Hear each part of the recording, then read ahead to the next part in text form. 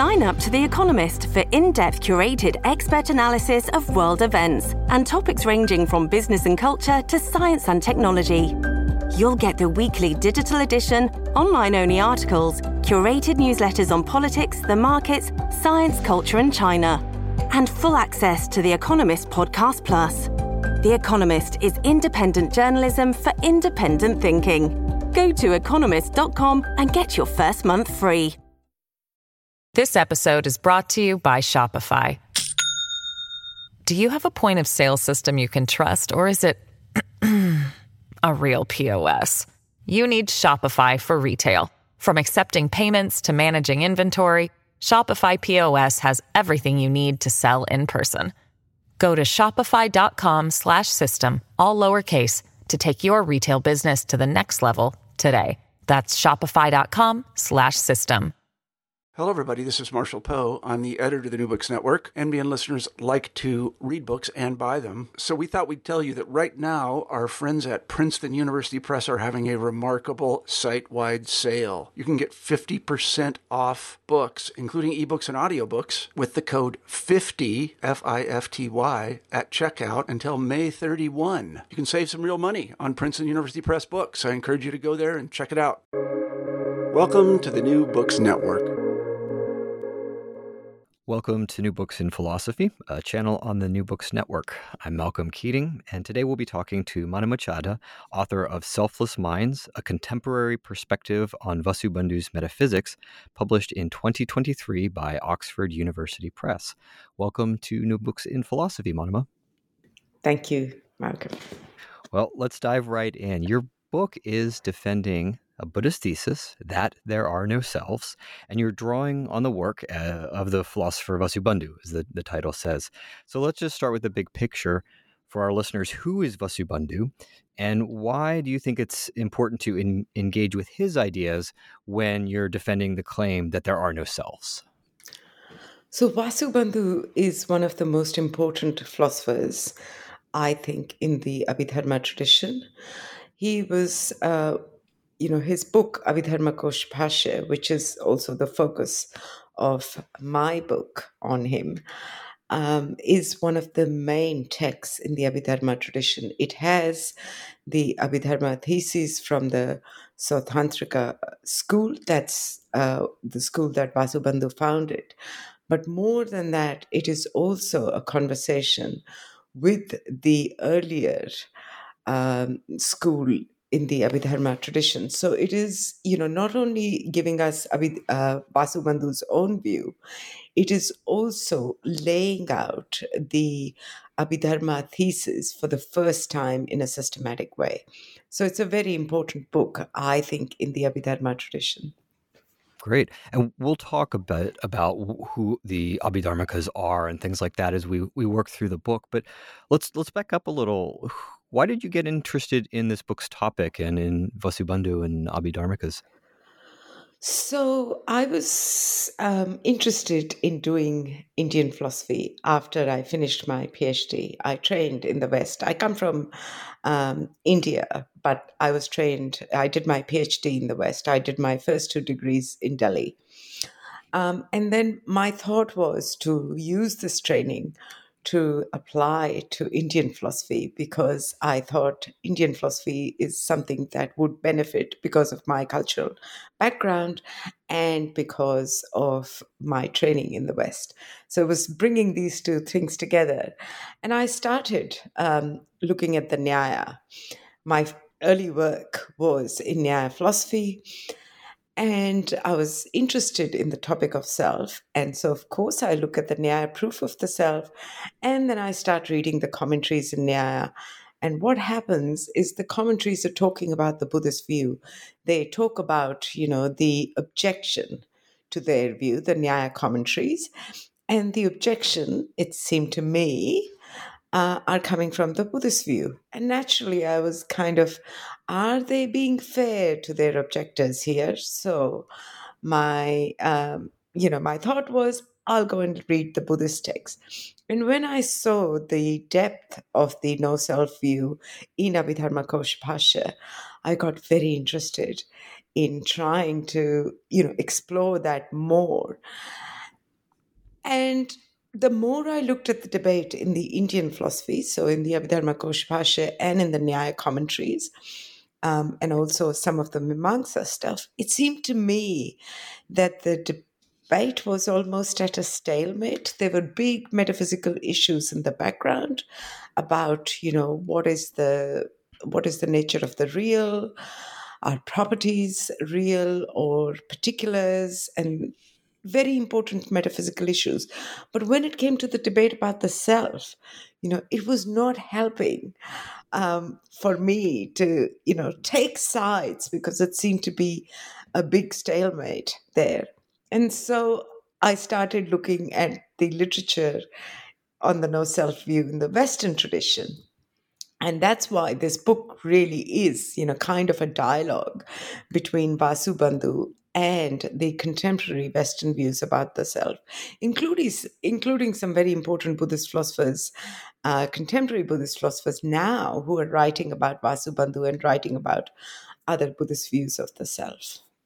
Great. That leads me right into what I was going to ask you first, which is, with books like these, there's often questions about methodology, which you've just raised. So you're engaging with a pre-modern Sanskrit text, a thinker like Vasubandhu, but you're also working with contemporary Western philosophy, sort of cognitive science material and things. Can you tell us a little bit about your research methods, how you're putting together your arguments? Just a little bit about your methodology here. So, one thing I realized, when I started looking at the literature on the self in the contemporary philosophy, is even though the no self views are quite common and quite popular, and especially because of, the post Parfit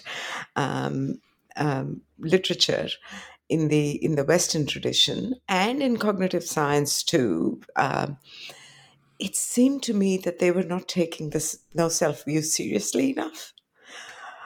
And I'll get to, why I think some Buddhist philosophers don't take it seriously enough too.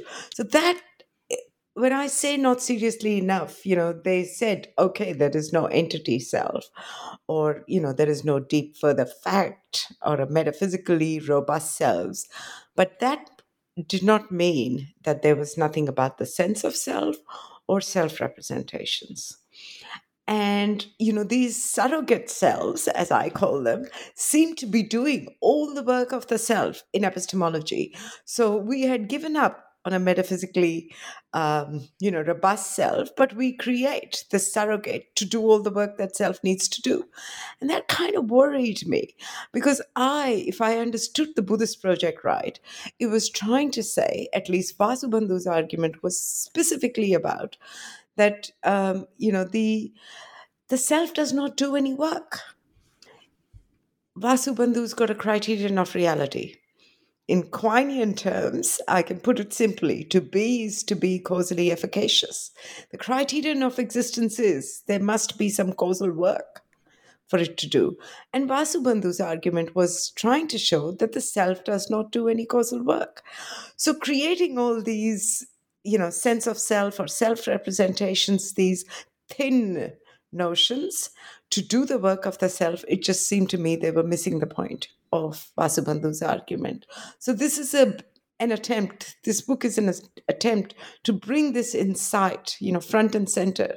The book doesn't have too many big theses, but the idea was to bring this insight front and center, that, we can't have surrogates for the self doing the work of the self and still think that we have a Buddhist view, or, we're talking about the Buddhist no self view. And in particular, in Vasubandhu's chapter 9, which is, very central to the book, I noticed that he has the same kind of argument against persons. So, in ordinary talk, we use the notion of self and person interchangeably sometimes. But the Buddhists have a clear distinction.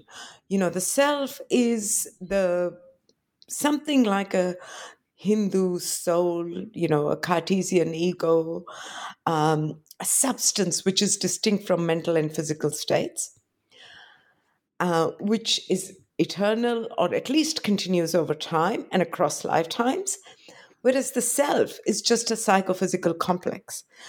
But it is a psychophysical complex which continues over time and, in fact, across lifetimes. So persons, according to the Buddhists, play the self role in some sense.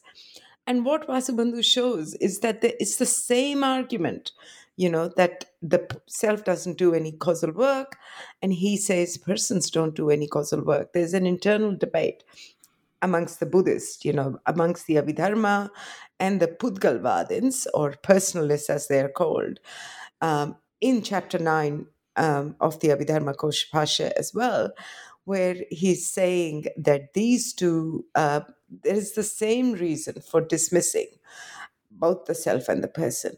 And that is something that, contemporary philosophers working on Buddhism don't take seriously.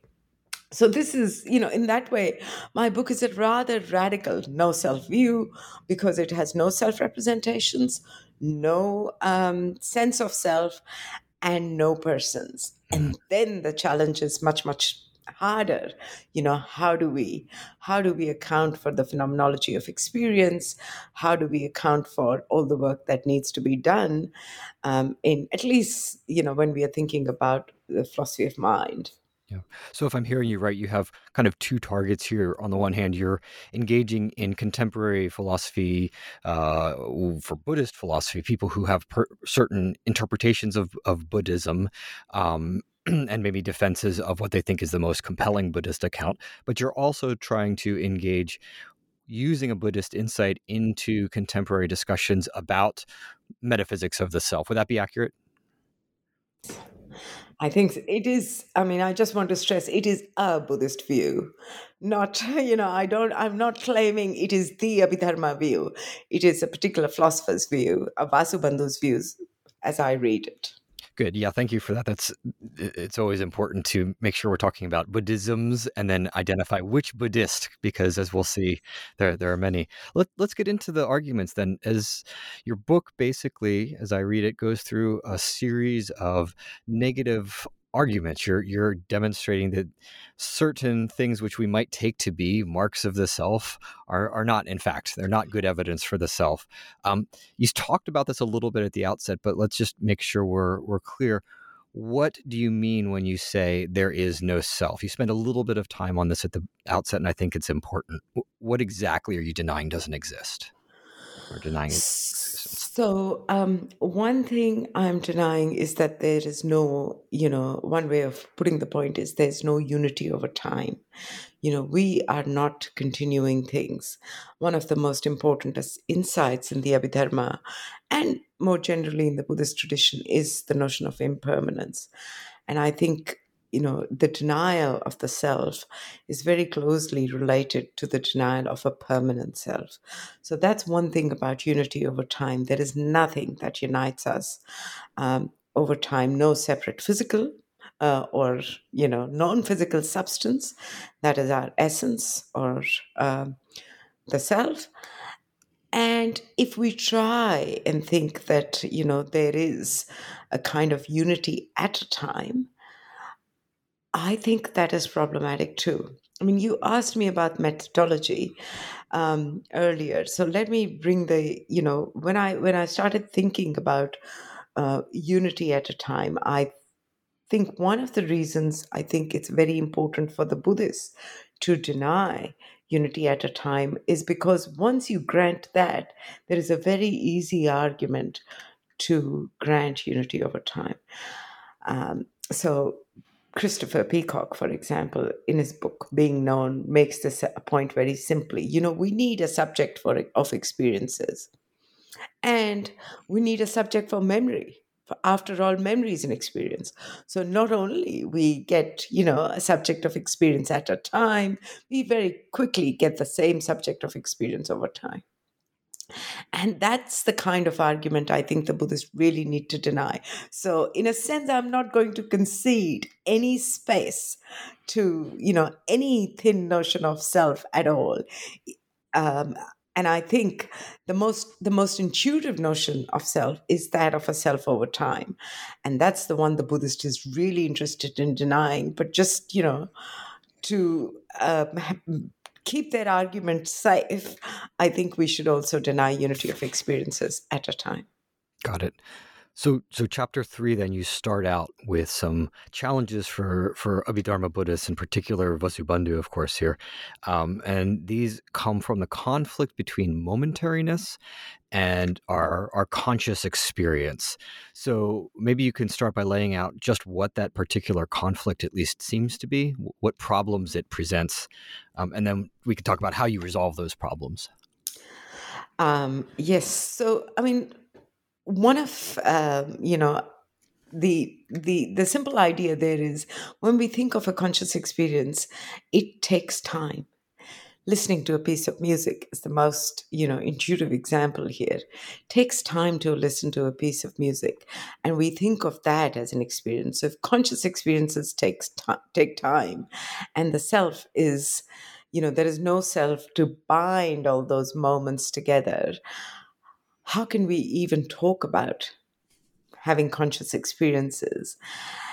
And I think, there the important insight in Abhidharma philosophy, which Vasubandhu, gets right, is to say that in order to talk about awareness of experiences, we don't need to talk about self-awareness. We don't need to, we only talk about experiences being aware of themselves, or conscious states by their nature are, states of which we are aware.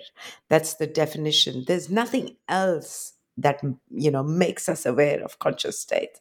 So we don't need to posit anything else other than, the main move that I make, and this is a move inspired by some of the distinctions in contemporary philosophy, is to make a distinction between, the vehicle of representation and the content of representations.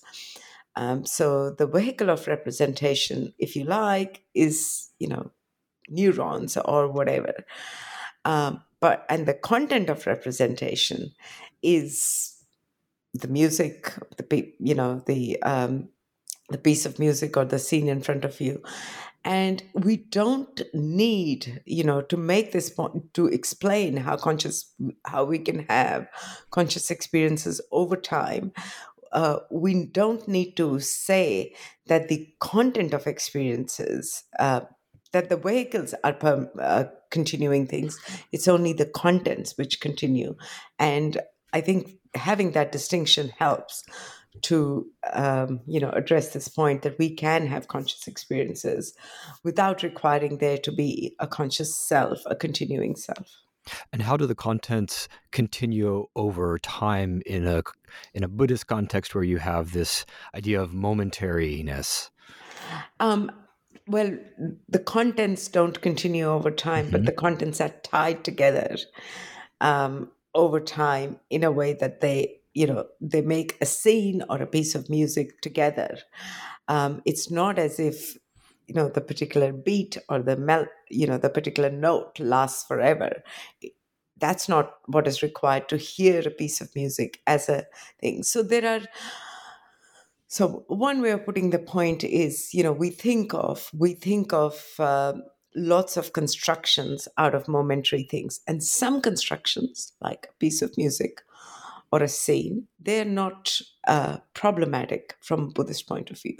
Other constructions are. So we need to be wary about which constructions we will take for granted and which constructions we're going to complain about and be wary of. I see. I think it's in chapter 3 that you discuss Husserl. Is that correct? Yeah. This struck me a little bit, again, back to thinking about what you're doing with this material, is that you're navigating among both the Vasubandhu and pre-modern Sanskrit texts, what might be characterized as analytic philosophy, and then phenomenologists like Husserl. I don't know, can you maybe speak a little bit to why you're drawing on Husserl in this context and how you deploy his ideas? To be honest, I think, Husserl's work about the nature of consciousness and how consciousness comes together is fascinating.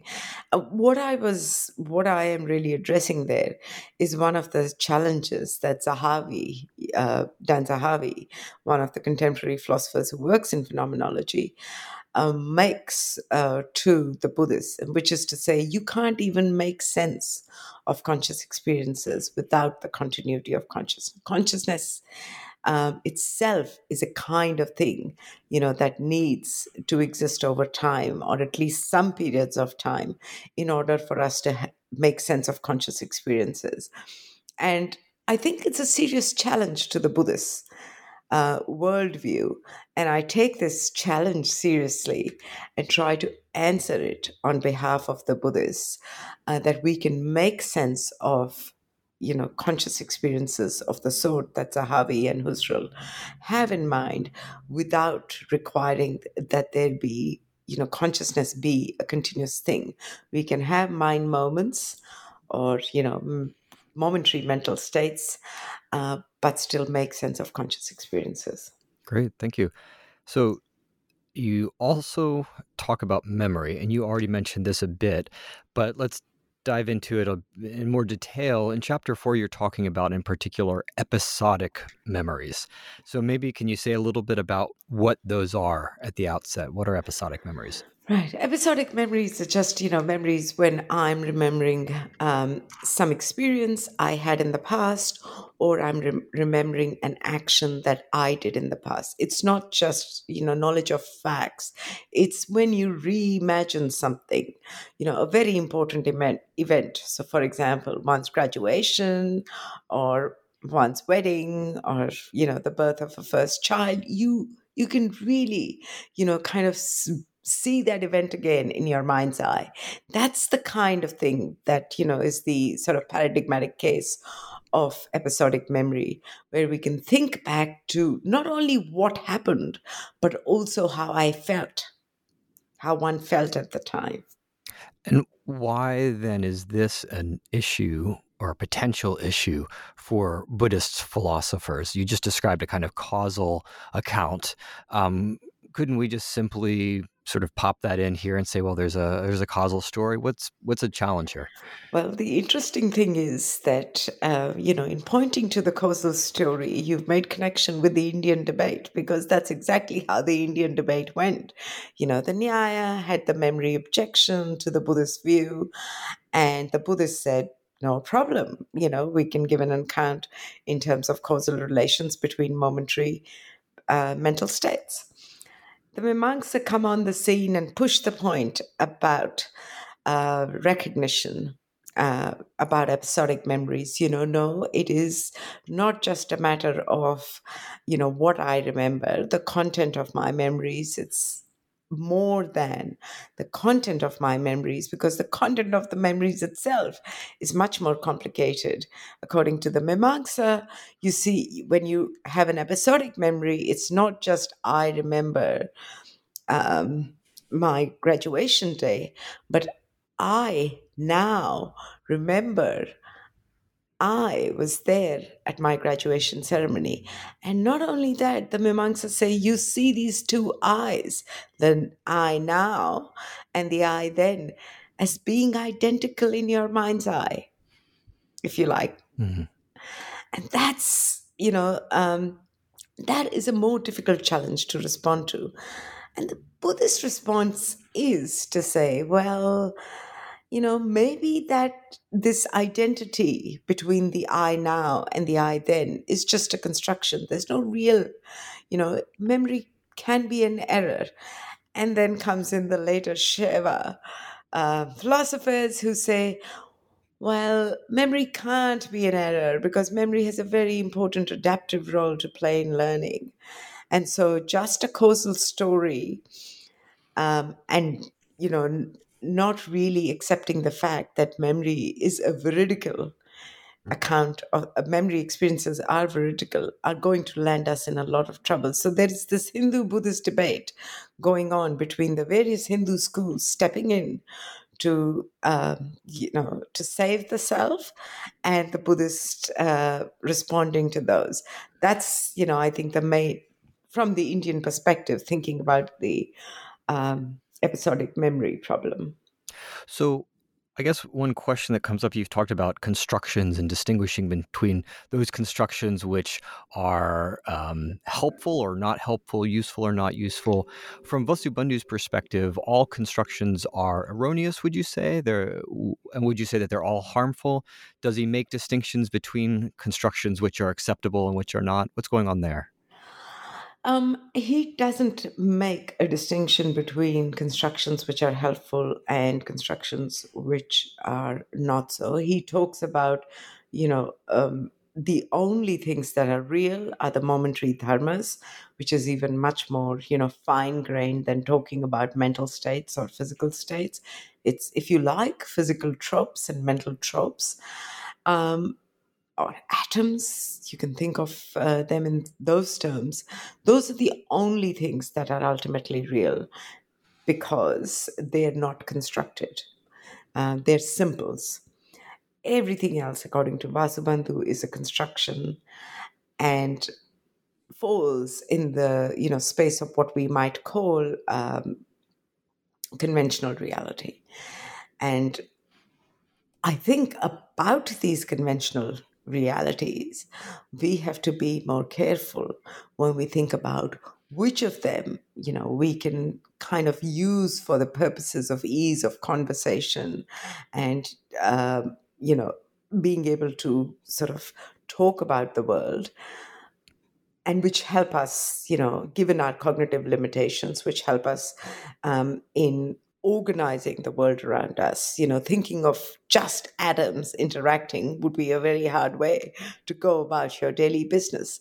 So, sure, some of those constructions can be useful, and we make them all the time. But I think one needs to be more discerning about which of those constructions have the potential of being harmful. And my sense is that the person construction is one of those constructions. It's a harmful construction, but the construction of conscious experiences is a useful construction. Now, some of the people who've heard Sideritz, Mark Sideritz, on your podcast will know that, here I am having a debate with Mark. I really have a lot of respect for Mark's work. And I think he has done a great service to Buddhist philosophy. But I think his meteorological nihilism, which he thinks of a way of interpreting Abhidharma and Vasubandhu's view, I think does some harm to the Buddhist view. I think they would want to keep conscious experiences as something in the realm of what is, a useful construction. It's a construction, but it's useful nonetheless. Whereas person construction is a harmful construction, and we should be wary of it. We can't just rule out all constructions, straight right across the board. And would you say that that they have a different metaphysical status for the conscious constructions? I mean, in contemporary philosophy, people throw around terms like supervenience and emergence and all these sorts of categories. So is something like that going on, or is this merely distinguishing at the level of which constructions are useful and not? I think it would have to be, merely which constructions are harmful. The Buddhist metaphysics, in a way, there's a normative goal that the Buddhists have in mind of reducing suffering. Very reasonable goal. I think we should all accept at least reducing suffering, if not eliminating it, is a worthwhile thing to do. So there's a normative goal that is in a kind of way will drive this distinction between what is useful and what is harmful. I don't think that Vasubandhu is going to appeal to a notion of, supervenience or anything like that. In some sense, he thinks the only things that are real are just the atoms. That is the Abhidharma view. But I think when we are thinking about, making a distinction between harmful and useful constructions, we should look to the normative goal of Buddhism rather than looking at, notions like supervenience and so on.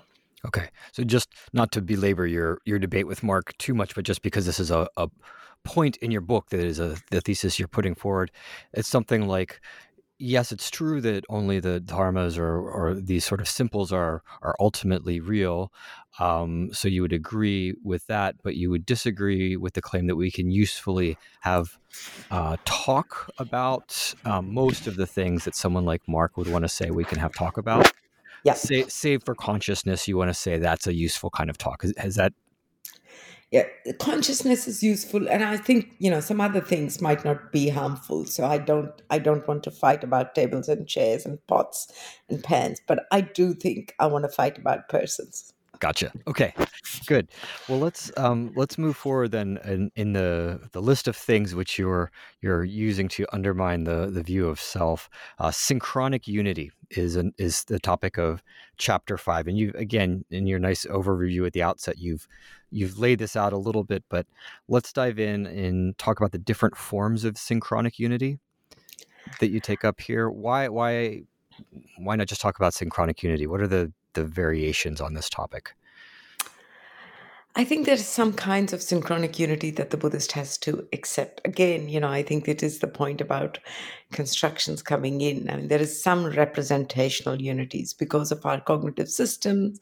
We, tend to see some features of the thing together. So we don't see, even though the dharma of color and the dharma of shape, according to the Buddhists, are separate dharmas.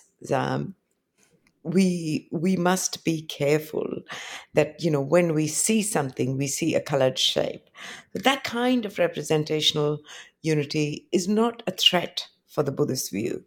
So when I'm denying, when I'm worried about synchronic unity, I'm kind of worried about the kind of unity that implicates a subject of experience.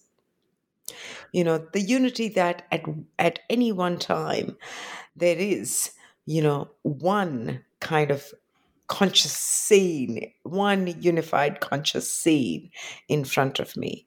I mean, Tim Bain in his book helpfully called it phenomenal unity. That's what he's interested in giving an account of. And not surprisingly, at the end of his book, he says we need a virtual self, to account for this kind of unity. That's exactly the kind of move, the kind of synchronic unity that worries me, which forces us to, posit some kind of a subject of experience or a virtual self or some kind of self-representation. This episode is brought to you by Shopify. Do you have a point of sale system you can trust, or is it a real POS? You need Shopify for retail. From accepting payments to managing inventory, Shopify POS has everything you need to sell in person. Go to shopify.com/system, all lowercase, to take your retail business to the next level today. That's shopify.com/system. So how should we make sense then of this notion of representational unity that you're understanding in the book? Because so is it something like we have erroneously taken ourselves to be having a unified experience? Is this sort of an application of an error theory here, or is there a genuine unity to our experience? Yeah, I think it is. The way we have our brains are structured, the way our cognitive systems are structured, some of the unity, I think, is there as a matter of reality or as a matter of being real. Now, I'm not claiming that the Buddhists get everything right about the science of vision or the science of multimodal experiences. So, they're not even, of course, Vasubandhu is going to say that's a construction. That might be a construction, but that is a construction of our visual cognitive system. And that construction is a helpful construction. because it helps us organize the world in a certain way so we can actually successfully survive as an individual and as a species. So I'm not worried about taking, a sort of issue with that kind of thing.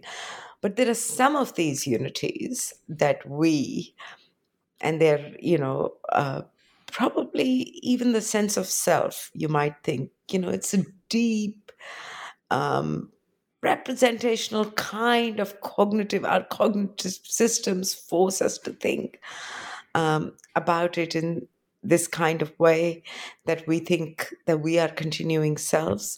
The self illusion is very deeply and perhaps, important for the success of our species.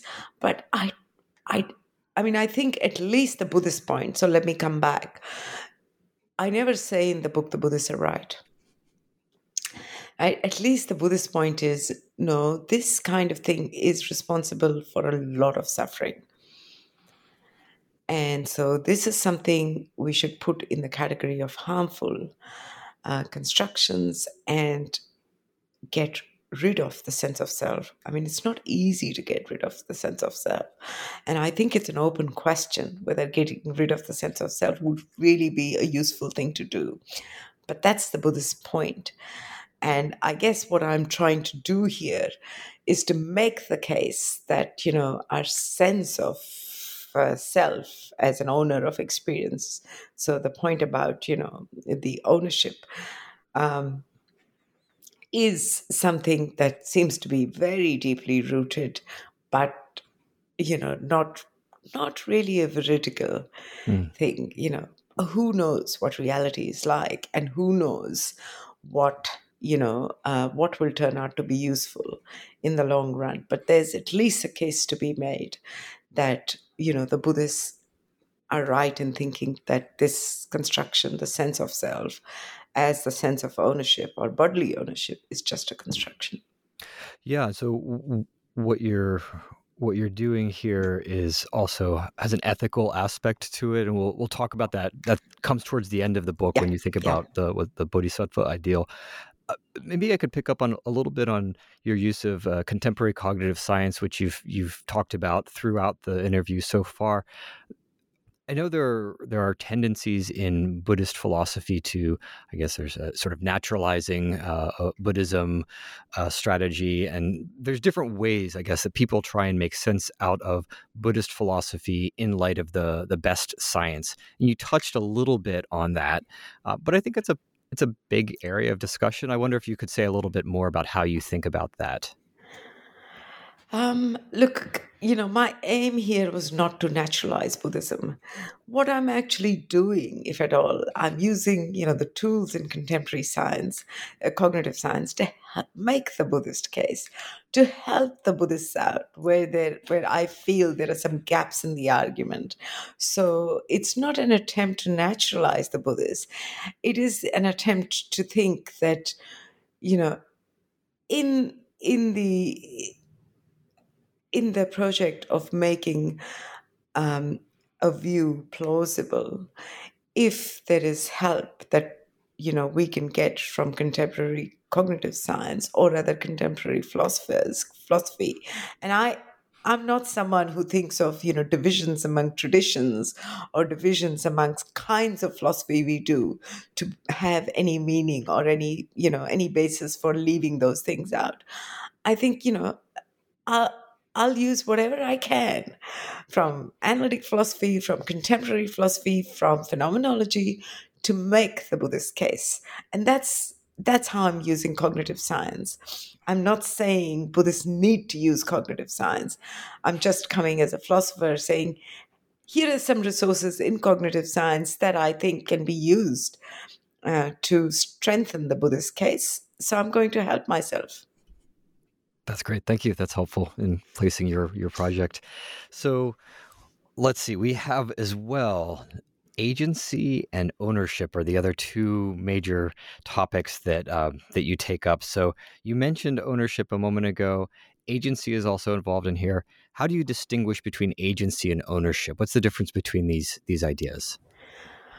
So these are, if you think about what an ordinary notion of a self is, the self is the agent of experience, agent of action, and the subject of experience. And if you don't have a self, what are we going to do about, these two very important roles that the self plays? This is exactly what Vasubandhu says. We don't need an agent of experience. Mental states, we don't need a subject of experience. Mental states are enough to explain the ownership relation. And we don't need an agent of actions. Mental states can do all the work in explaining agency.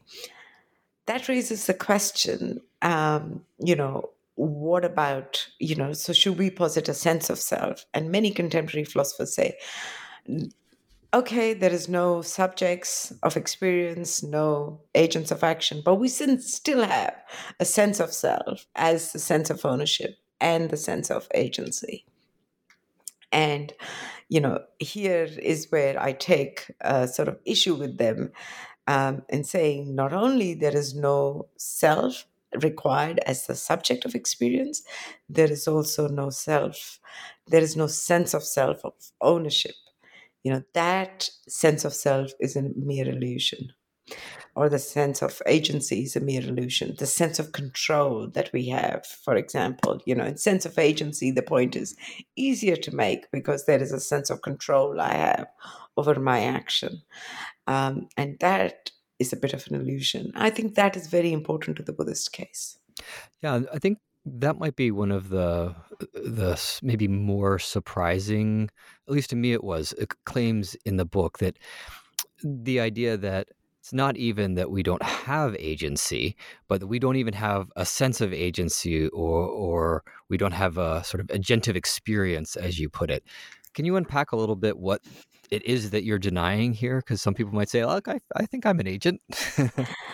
I think, so let me say, and perhaps, I have not said it very clearly in the book, as, one realizes that as one finishes writing the book and then starts thinking about other things, one realizes what the project is. Even so, what the Buddhist is saying really is, that there is an agentive experience, but this agentive I need to say that again.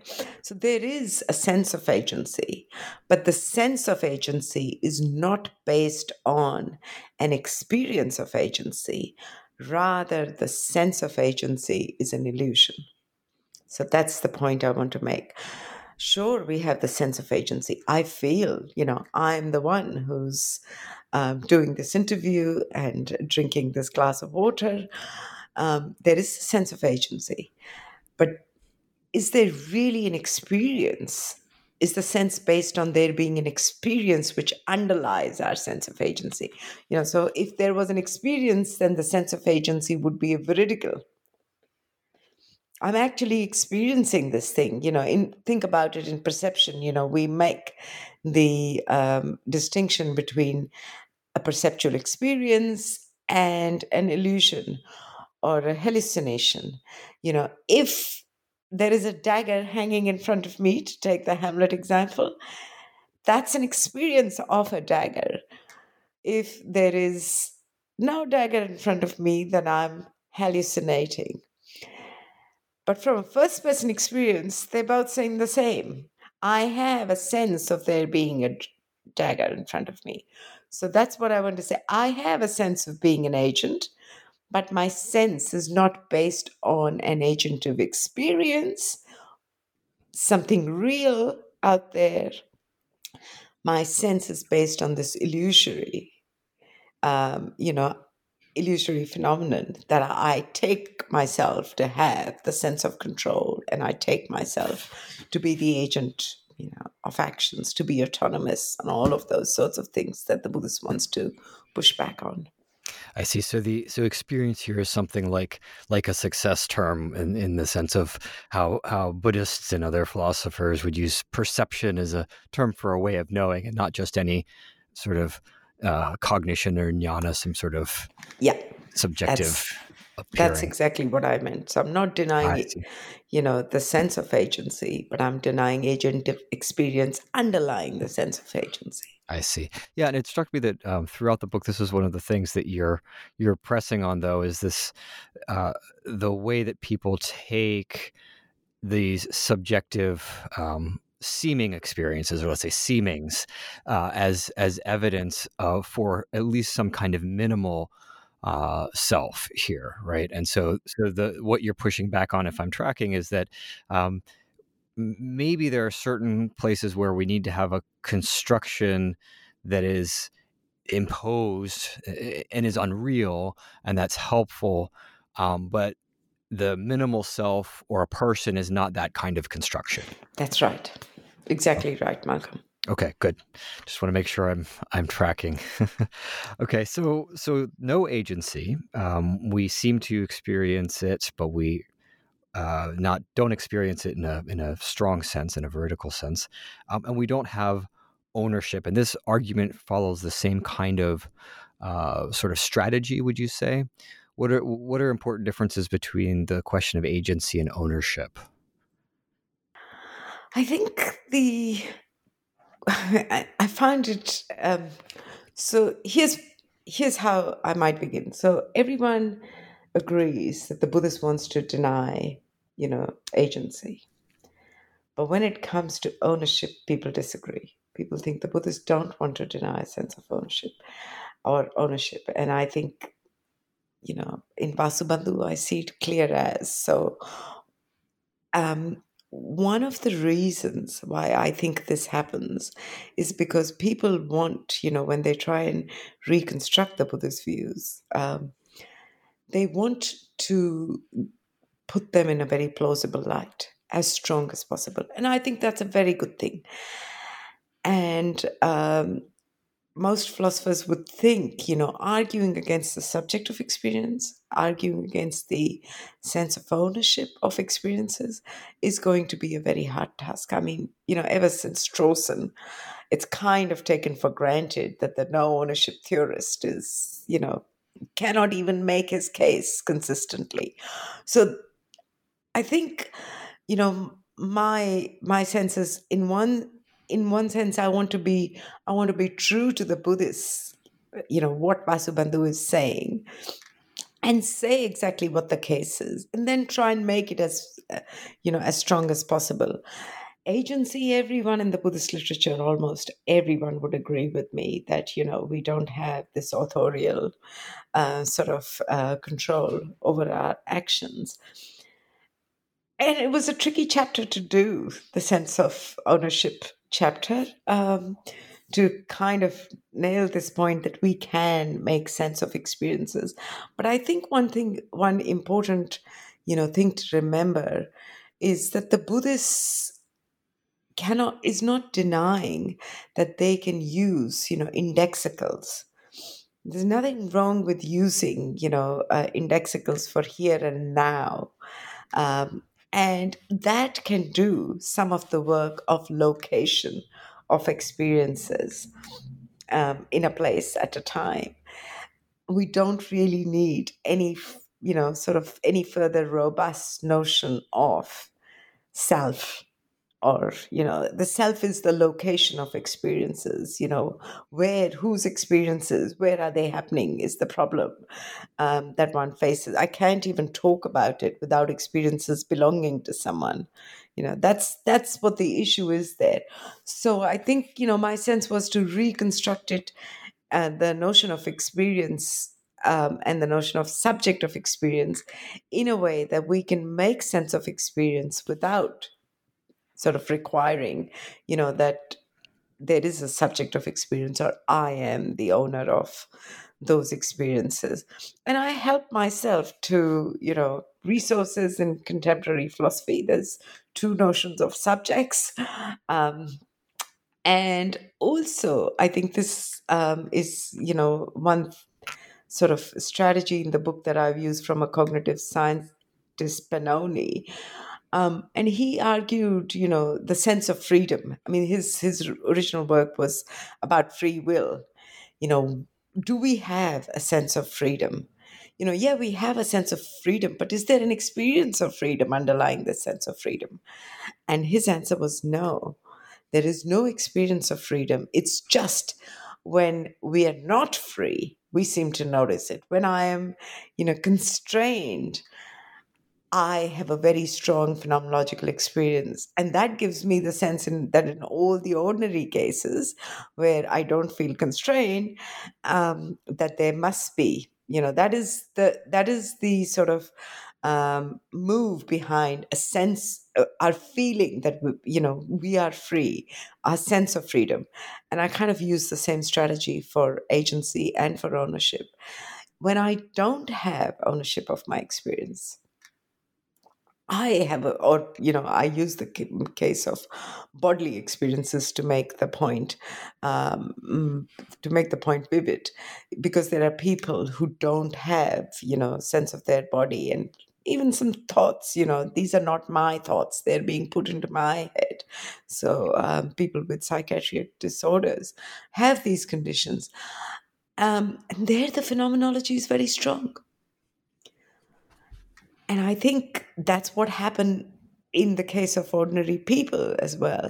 Our phenomenology in the ordinary case, when we don't have control, is so strong that we seem to think in all the cases where we have control, or in all the cases where we have ownership, there must be, an experience of ownership. So we posit this experience of ownership as underlying.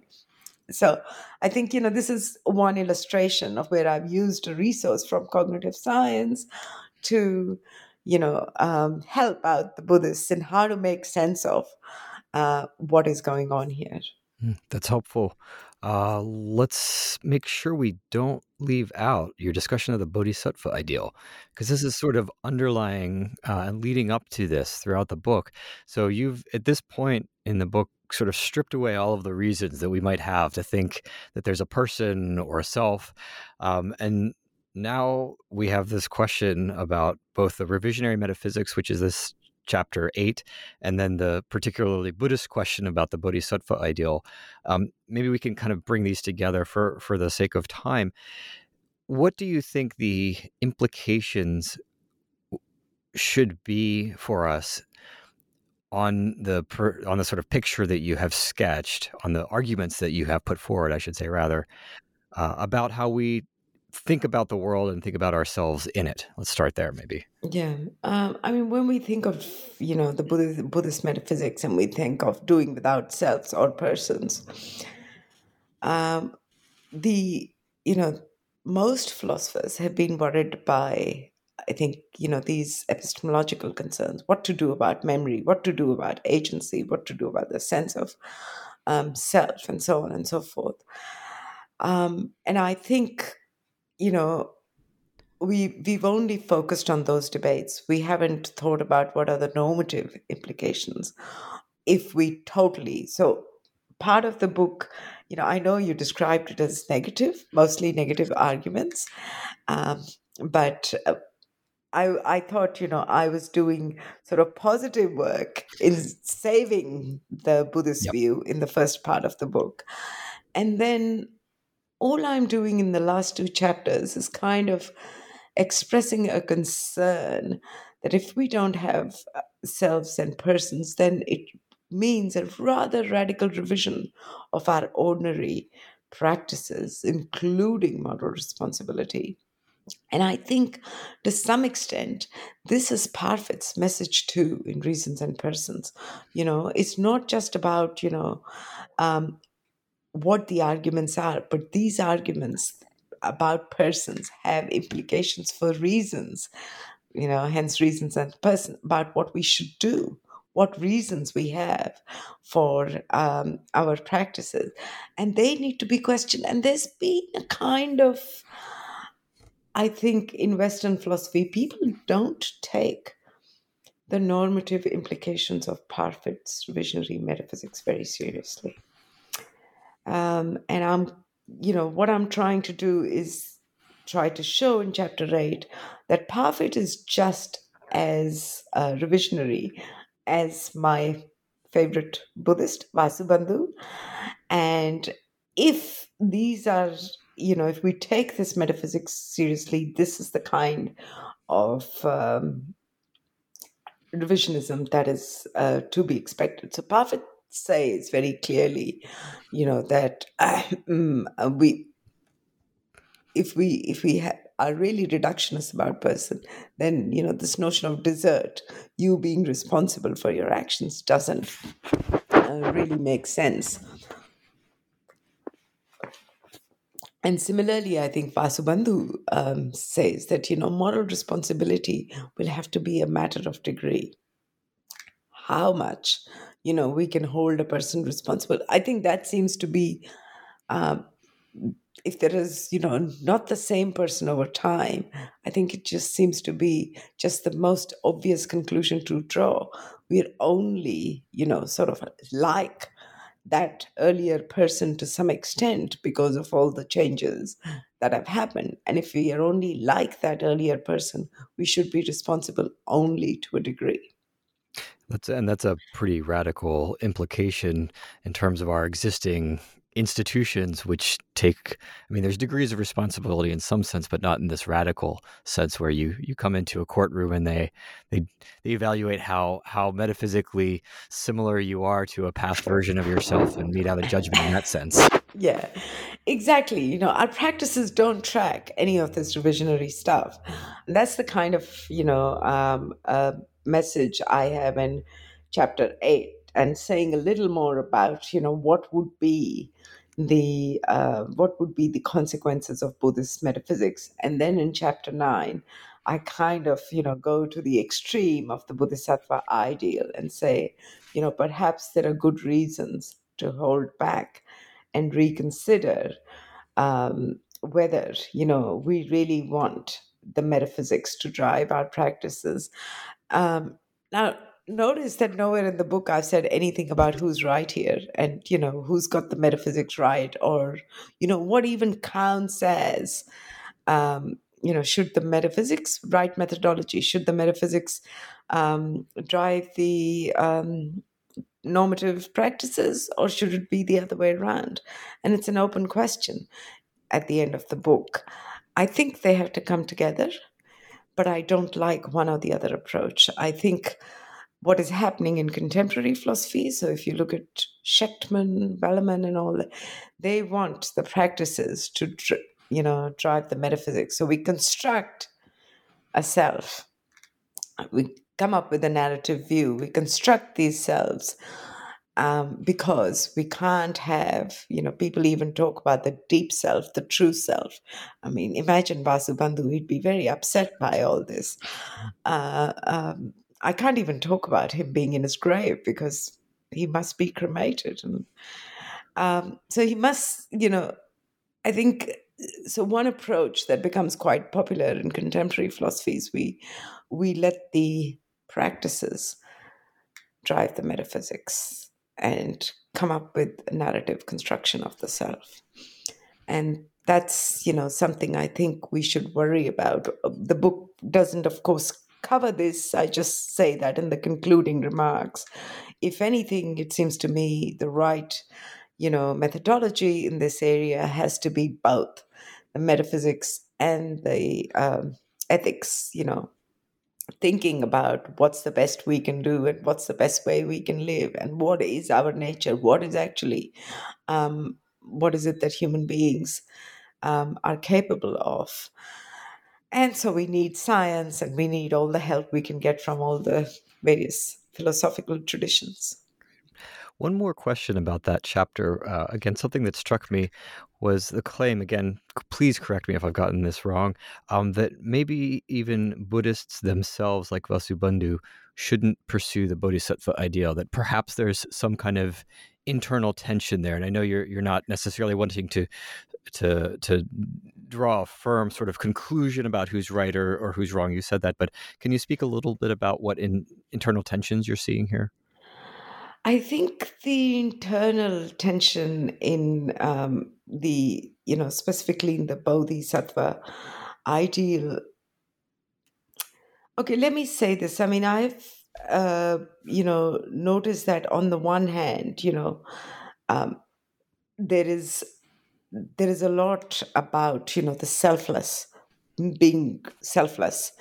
And that's what's driving, no construction of any kind of self. The thinnest kind of self is ruled out because it's going to cause suffering. On the other hand, even when it comes to the Bodhisattva ideal in some of the Bodhisattva stories, they seem to be driven by wanting oneself to achieve the Bodhisattva idea. Being a Bodhisattva somehow becomes very important to being selfless, and it just doesn't hold up because people, you see all these bodhisattva stories bodhisattvas making claims about making sacrifices, but making these sacrifices, big sacrifices, so that they can become bodhisattvas. And I think that's a mistake. It's the them you were going to get rid of. I want to be greater than every other bodhisattva. I think that just misses the point of the whole enterprise. And that's the tension. And I think the Buddhists are very aware of this tension, even in the tradition. And I think the living Buddhist tradition has got lots of ways to, solve this problem. We have to think about Buddhism as a living philosophy. Great. I think that's a great point to conclude. I've taken up a lot of your time already, and I appreciate your time in this conversation. What are you working on now that the book is just about out, or is out? It should be soon. Yes, I am working on how to live without a self. I almost got you to the point of the living Buddhist tradition. Okay, let's continue then. So, it is working out, what the actual Buddhists living in societies in Thailand, in many other Buddhist countries, how they resolve the kind of tensions I pointed to towards the end of the books. Buddhists do punish people. Buddhists do have vows and a very, well-specified system of punishments. So one of the projects I'm interested in is thinking about, how Buddhist societies uphold, the central Buddhist theses, but at the same time are able to live their life in a way, that is conducive to good, to living well. Let's say, I'm, again, not claiming the Buddhists have worked it out and they have the best kind of life. I'm sure they struggle with problems like many of us, but that's one of the things I want to look at. The other thing I want to very quickly say, I am thinking about responsibility without a self, how to work out. What I said in the book was very minimal, and I'm not happy with it. Let me say that. I would like to, say something about how we even think about the notion of moral responsibility without a self, and without a self in my strong, sense in which I explain in the book, which I think at least is Vasubandhu's sense. What would he say about moral responsibility, and how do we resolve that? Great. And are these projects taking you into the Vinaya sort of tradition? Or are you looking at contemporary things too? I am looking at the Vinaya tradition very much. I'm looking at the vows, the literature on the vows. I'm looking at the Buddhist Bodhisattva stories. I'm looking at Buddhist societies, the kinds of ceremonies they have, and what is the importance, these not just the philosophical point or the reason, but also how they play a role in, sort of allowing or, helping the Buddhists to lead a more conducive and congenial, to have cooperation in the society. So just looking at actual Buddhist practices. Great. Well, I look forward to reading those projects in book or article form when they are completed. Yeah. Thank you. Thank you, Mark. Thank you for your time. Thank you very much.